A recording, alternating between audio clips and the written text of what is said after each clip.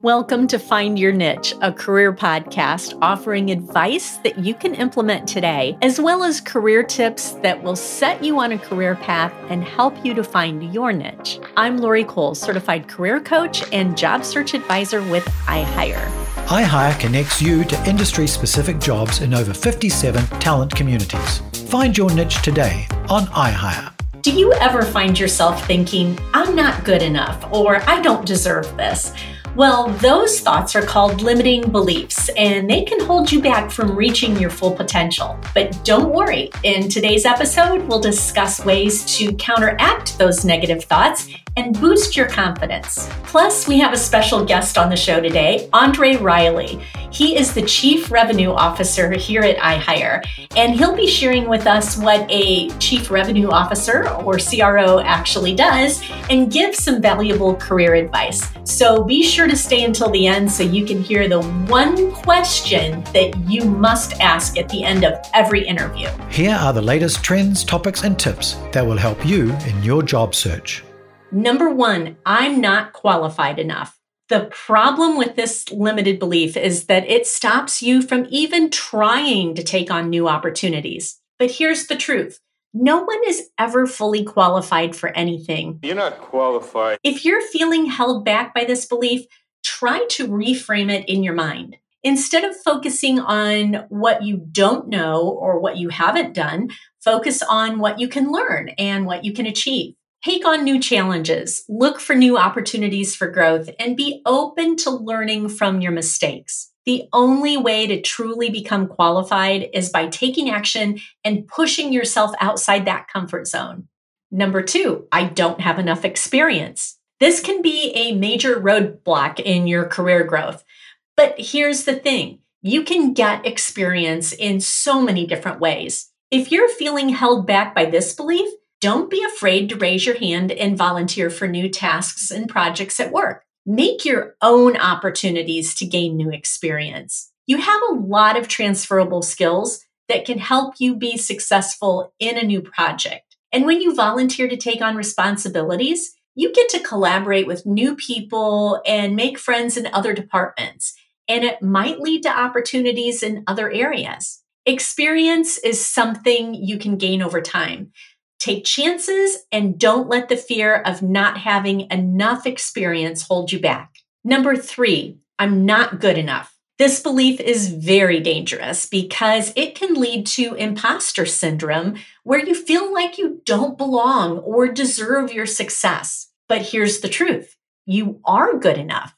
If you're struggling with this belief, cut yourself some slack here and practice some self-compassion. Focus on your strengths and accomplishments and build a support system of your colleagues and mentors who can help you see your value and potential. I'll tell you what, a good mentor can make all of the difference. And I am so blessed to have a few good mentors I can bounce ideas off of.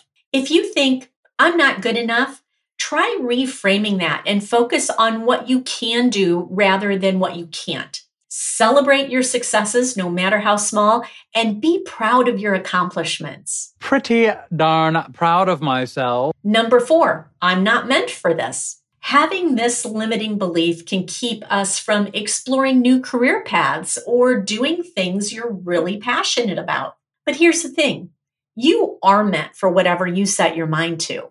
To overcome this belief, identify your values and your passions. What drives you? What makes you feel alive and fulfilled? Set some realistic goals for yourself and take small steps towards that dream job. There is no right path or one-size-fits-all approach to your career. You have the power to create your own path and define your own success. Number five, I don't deserve success. There is a lot of damage that can be done by us thinking this kind of thought, because it can prevent us from reaching the full potential in our careers. You're so full of potential. But here's the truth. You do deserve success. If you're struggling with this belief, start by challenging your negative self-talk. Pay attention to the words that come out of your mouth because they have power. When you catch yourself thinking, I don't deserve this, ask yourself, Why not? Why don't I deserve this? You have no evidence to support your claims. Try some positive affirmations and reframe those negative thoughts. I am good enough. I deserve success. I have the skills and knowledge to achieve my goals. Don't allow limiting beliefs to be major roadblocks in your career growth. As I said before, these beliefs are not set in stone. When you identify and challenge your beliefs about yourself, you're one step closer to achieving your goals and living your best life. I am super excited to have Andre Riley as our guest on the podcast today. He is my boss's boss's boss, which means that he is our Chief Revenue Officer here at iHire, and he's in charge of the sales, marketing, and customer success teams. He has over 13 years of experience in the software as a service industry, and he is a pro at helping companies achieve their goals. Before joining iHire, he was the CRO at Arcade, and that is a company specializing in the gamification of the sales process. Plus, he's an advisor and investor to startups and venture capital firms. Let's hear from today's featured guests who has found their niche. Hi, Andre. How are you doing today? Hey, Lori. I'm good. How's it going with you today? Great. It's so good to have you here on the Find Your Niche podcast. I'm really excited to talk to you. So I've been hearing more and more about a chief revenue officer. Could you tell us a little bit more about what a CRO, chief revenue officer, does? And is this something new to just the technology space, or are other companies adopting this? Yeah. It's a very good question, Lori. And I'm super excited to join this podcast as well and have this discussion with you. And yeah, when it comes to chief revenue officer, it's definitely something more and more that's become a bigger topic out there. As a chief revenue officer, my overall responsibilities are creating demand, executing demand, and retaining that demand. And so what that means is, overseeing all of sales, marketing, and customer success, and all revenue generating opportunities, all revenue generating functions within a company. The CRO role has been something that has really probably taken off over the past 5 to 7 years or so, really heavily in the tech space, where it's really primarily geared towards. But you're starting to see several other companies out there in completely different industries outside of the SaaS tech space that are also starting to implement CROs and things like that within their organizational function. And it becomes important because you think about the whole customer journey in a way that people are purchasing products or services today. A lot of it starts with marketing and creating demand and taking them through that journey, and then connecting with sales and having that conversation to execute that demand. And then it becomes important for a company to retain that revenue from a customer success standpoint. And so when you can have all that roll under one kind of umbrella and everything kind of really is all alignment across the entire journey, that becomes super important. That's really the key areas of a CRO, is to drive alignment across the entire customer journey, ensuring that you're driving revenue for the business in a profitable way. I'd love to hear more about your career journey. How did you get to the point of being a chief revenue officer? Where did you start? What are some of the steps you took along the way? Yeah. It's a very, very good question.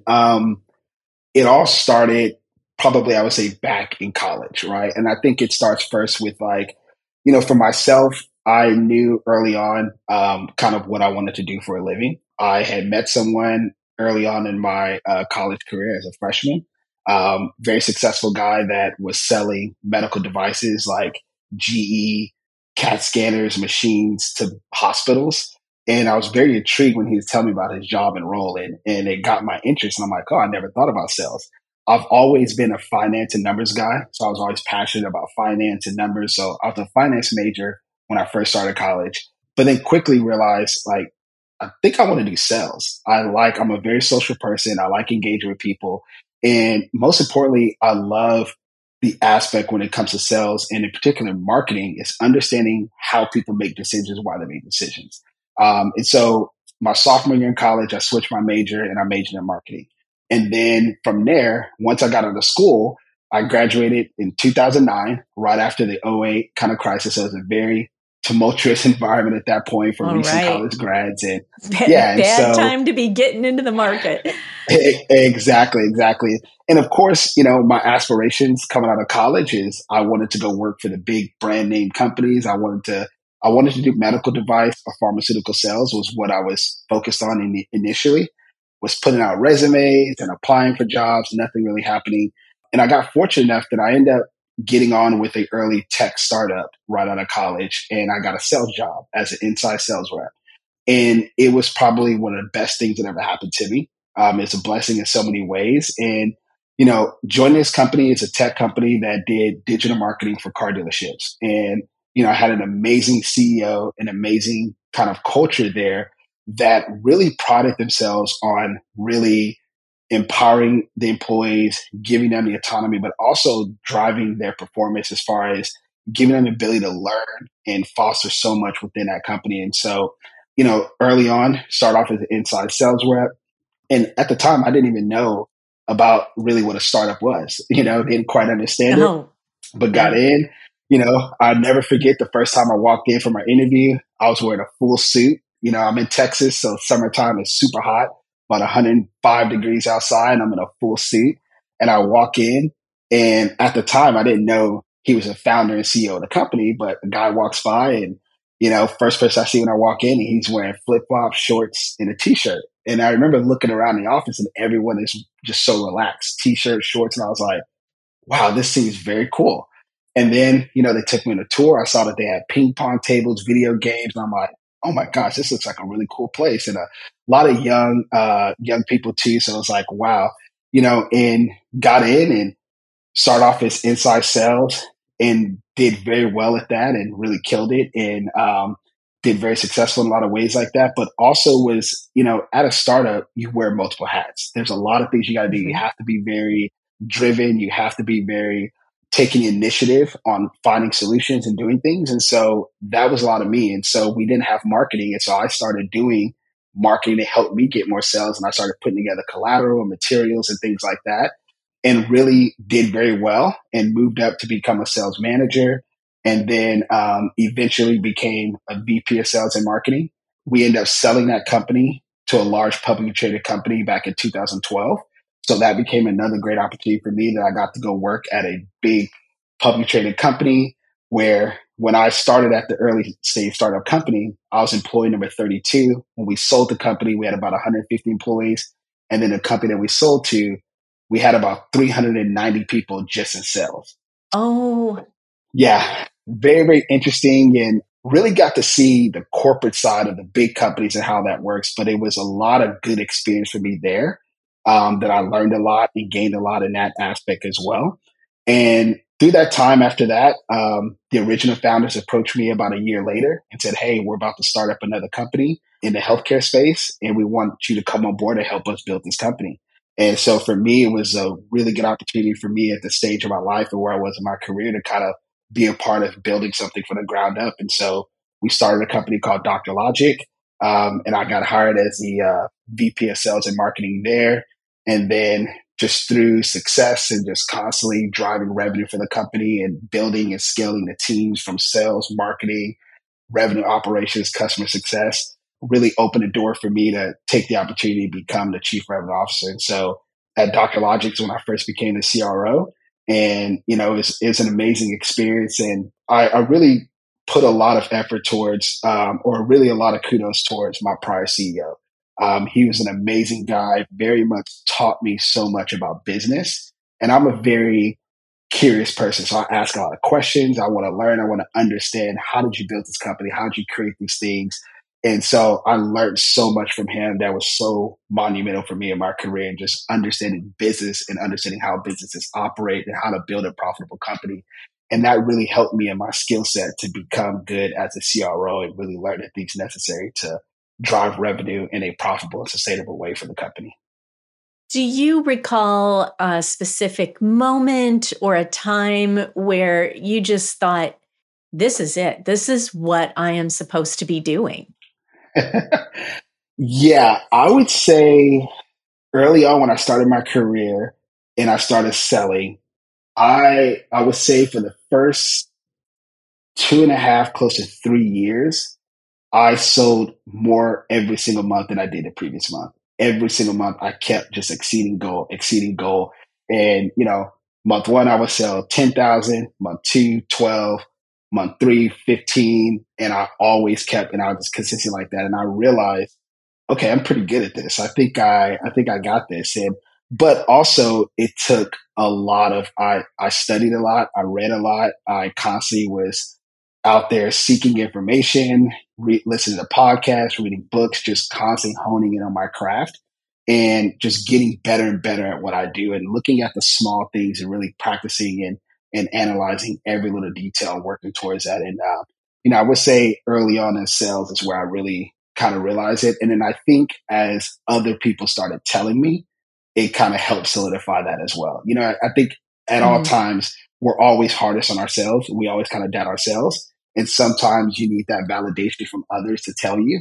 And I think as others started telling me, like, dude, you're very good at this. And like, wow. And it kind of helped me realize that. And I knew like, hey, this is what I want to do. And I'm passionate about it. And, my ultimate goal and my, biggest thing that I want to do is I want to start my own company someday and I want to start a tech company. And so, these are all things and experiences that are going to help me become a better leader and a better owner and building a company as well. Absolutely. And isn't it funny how those limiting beliefs about yourself, you don't believe it when you say it about yourself, but you believe it when other people say it to you, Mm-hmm.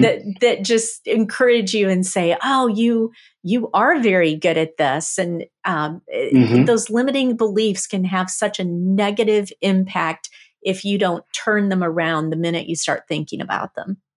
Yeah, it's absolutely that. And I think all people go through what, they call imposter syndrome, right? It's like feeling like I Exactly. shouldn't be here. Like, no, this is that. And like, it's very common. And I think a lot of people sometimes doubt themselves and question it. But I think a lot of people go through that phase of having that imposter syndrome. And I think it's super important for you to really dive into that and really find a way and understand really where your strong suit is, where your skills are at, and knowing that you're not going to be great across everything, especially the higher you move up. Right. And, as a CRO, you're over so many different departments, so many different areas.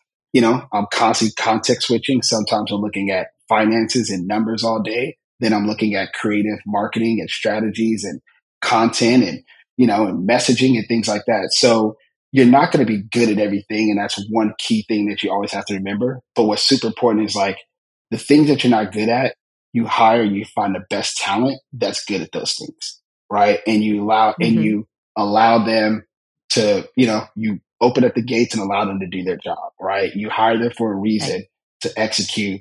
And so you want to make sure you give them the reins to do that. And so it's super important to kind of say have that mindset as well.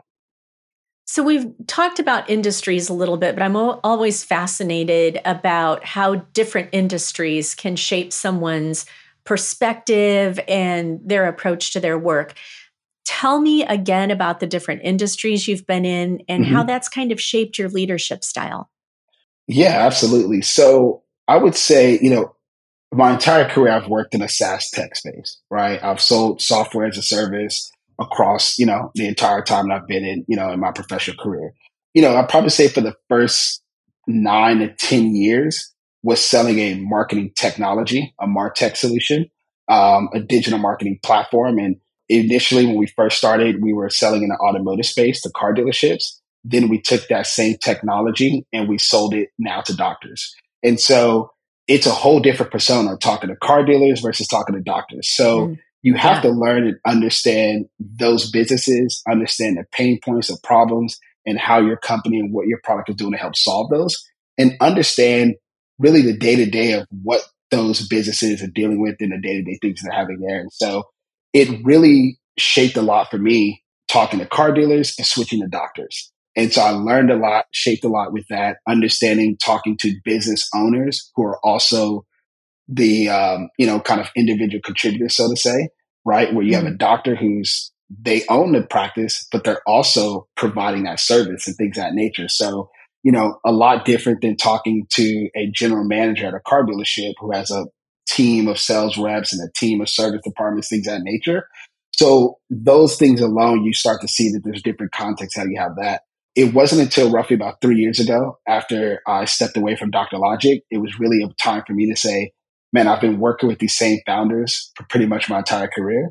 I'm ready to go try something different. I want to go try a different way. And so I went and worked at a tech startup called Arcade, and it's a gamification company.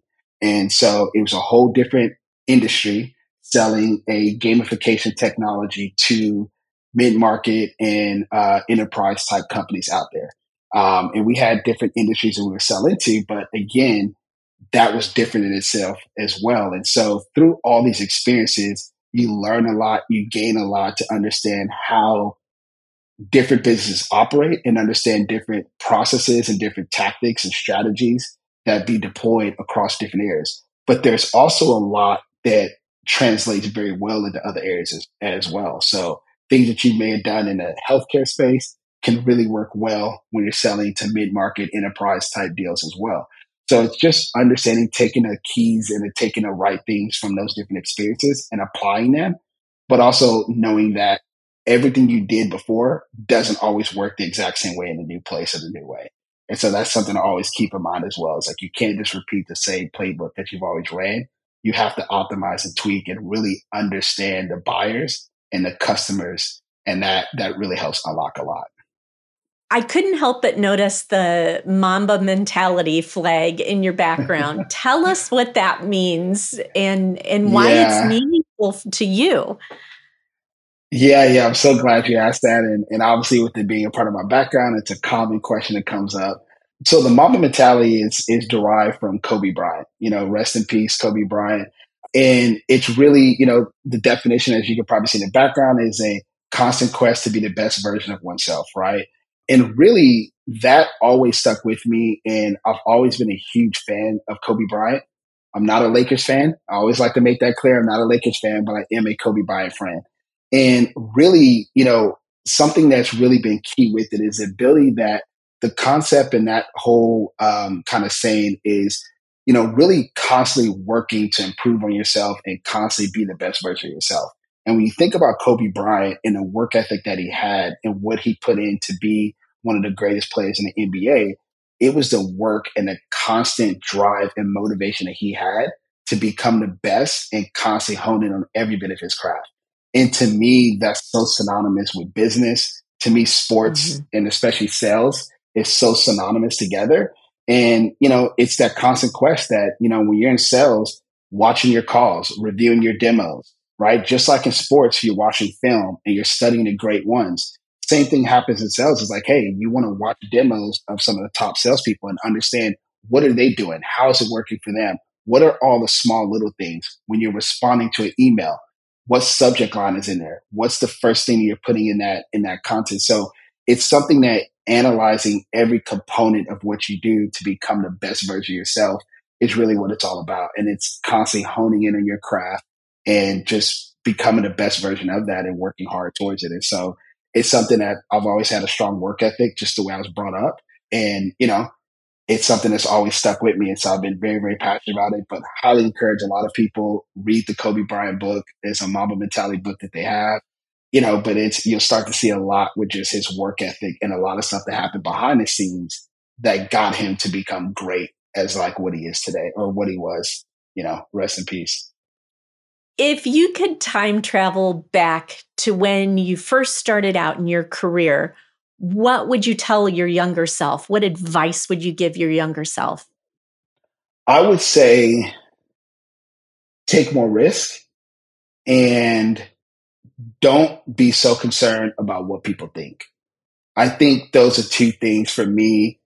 As you grow and mature in your career, you start to learn and, really start to hone in on a lot of these things. But if I could go back in time and really put those things in myself, there's a lot that early on, going back to some of the imposter syndrome that we talked about, constantly being concerned with like, well, if I push this out there, if I do this, what are people going to think? Or what are people's opinions going to be? And sometimes that can really start to cloud things and really, hinder you and put roadblocks in front of you. And so for me, I always tell a lot of young folks coming in is like, take risk, bet on yourself, right? And don't be too concerned about what everyone thinks, right? There's a form of like having self-awareness, but at the same time, there's also like, you have to be able to know, like, look, not everyone's going to agree with you. Not everyone's going to think it's a great idea, but you have to believe in that. And you got to sometimes take that risk and go down that path and do it. So internalize the good things people are saying about you and be able to just walk away from the opinions that maybe don't fit in with your current mindset.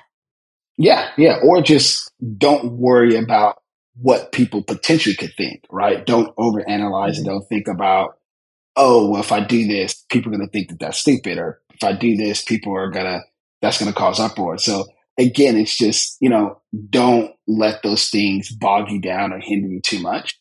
Because at the end of the day, someone's always going to have an opinion. Everyone's always going to have an opinion about something.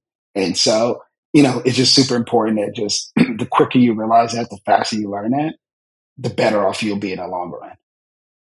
So if we look ahead to sales management and the role of the CRO and the exciting things that are happening in this new type of a career, what are some of the really out of the box innovative things that you see on the horizon that could have an impact on the industry? Very, very interesting question. I would probably say the biggest thing that's coming to mind, I wouldn't say it's out of the box, but I would probably say AI. AI is something that I think is really going to change a lot in the way for companies, especially when you think about go to market teams and you think about AI being the right content for marketing.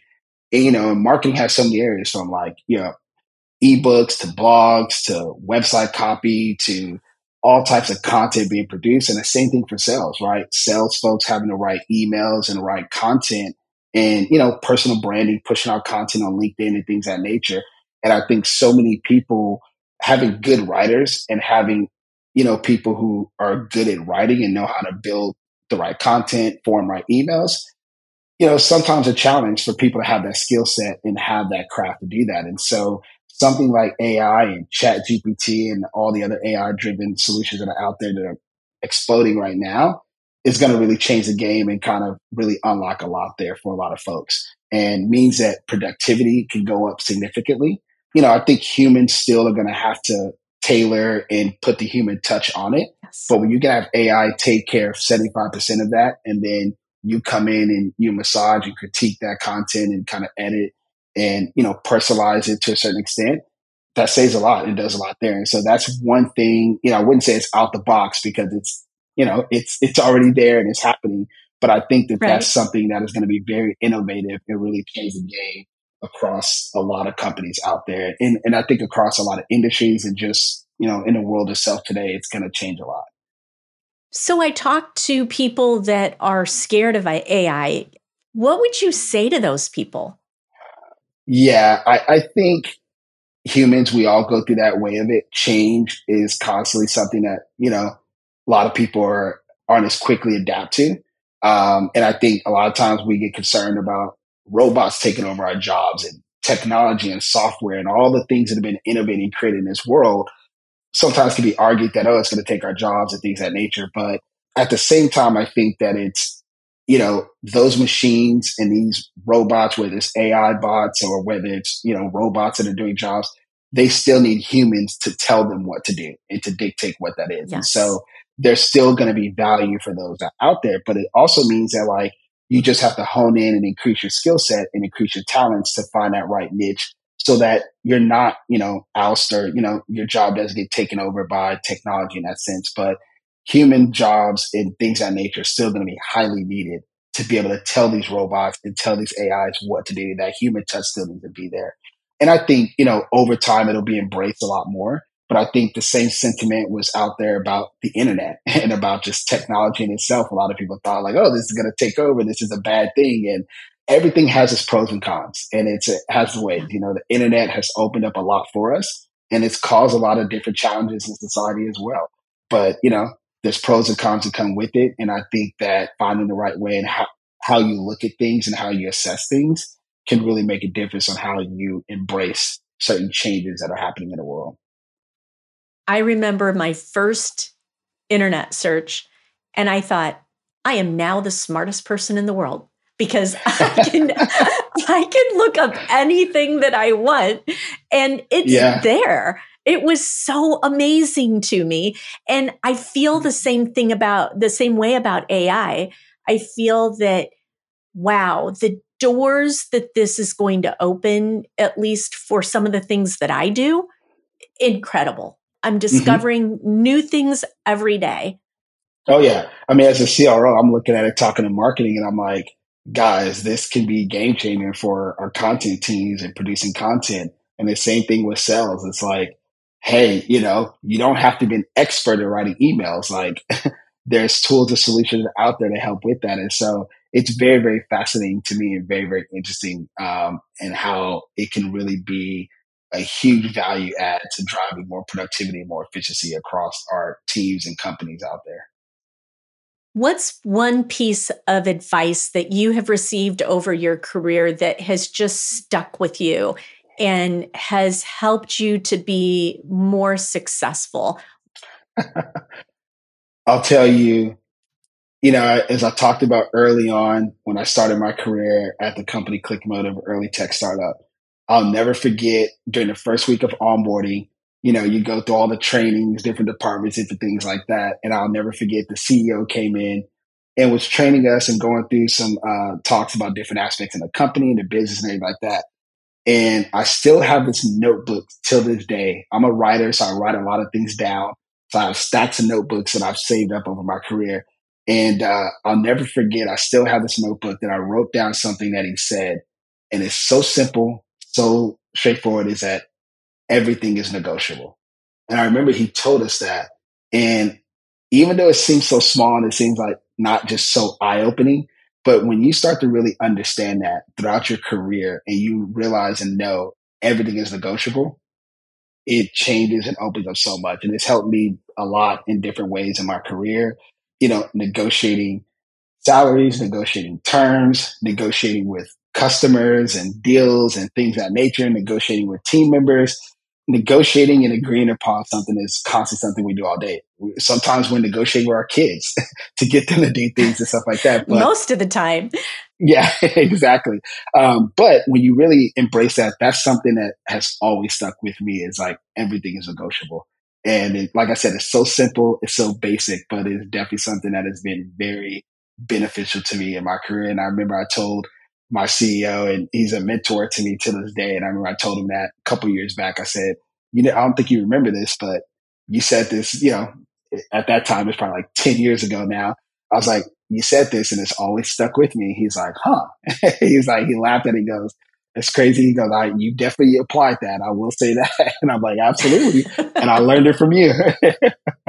So, but yeah, that's definitely something I would definitely tell folks. And just always remember that everything is negotiable.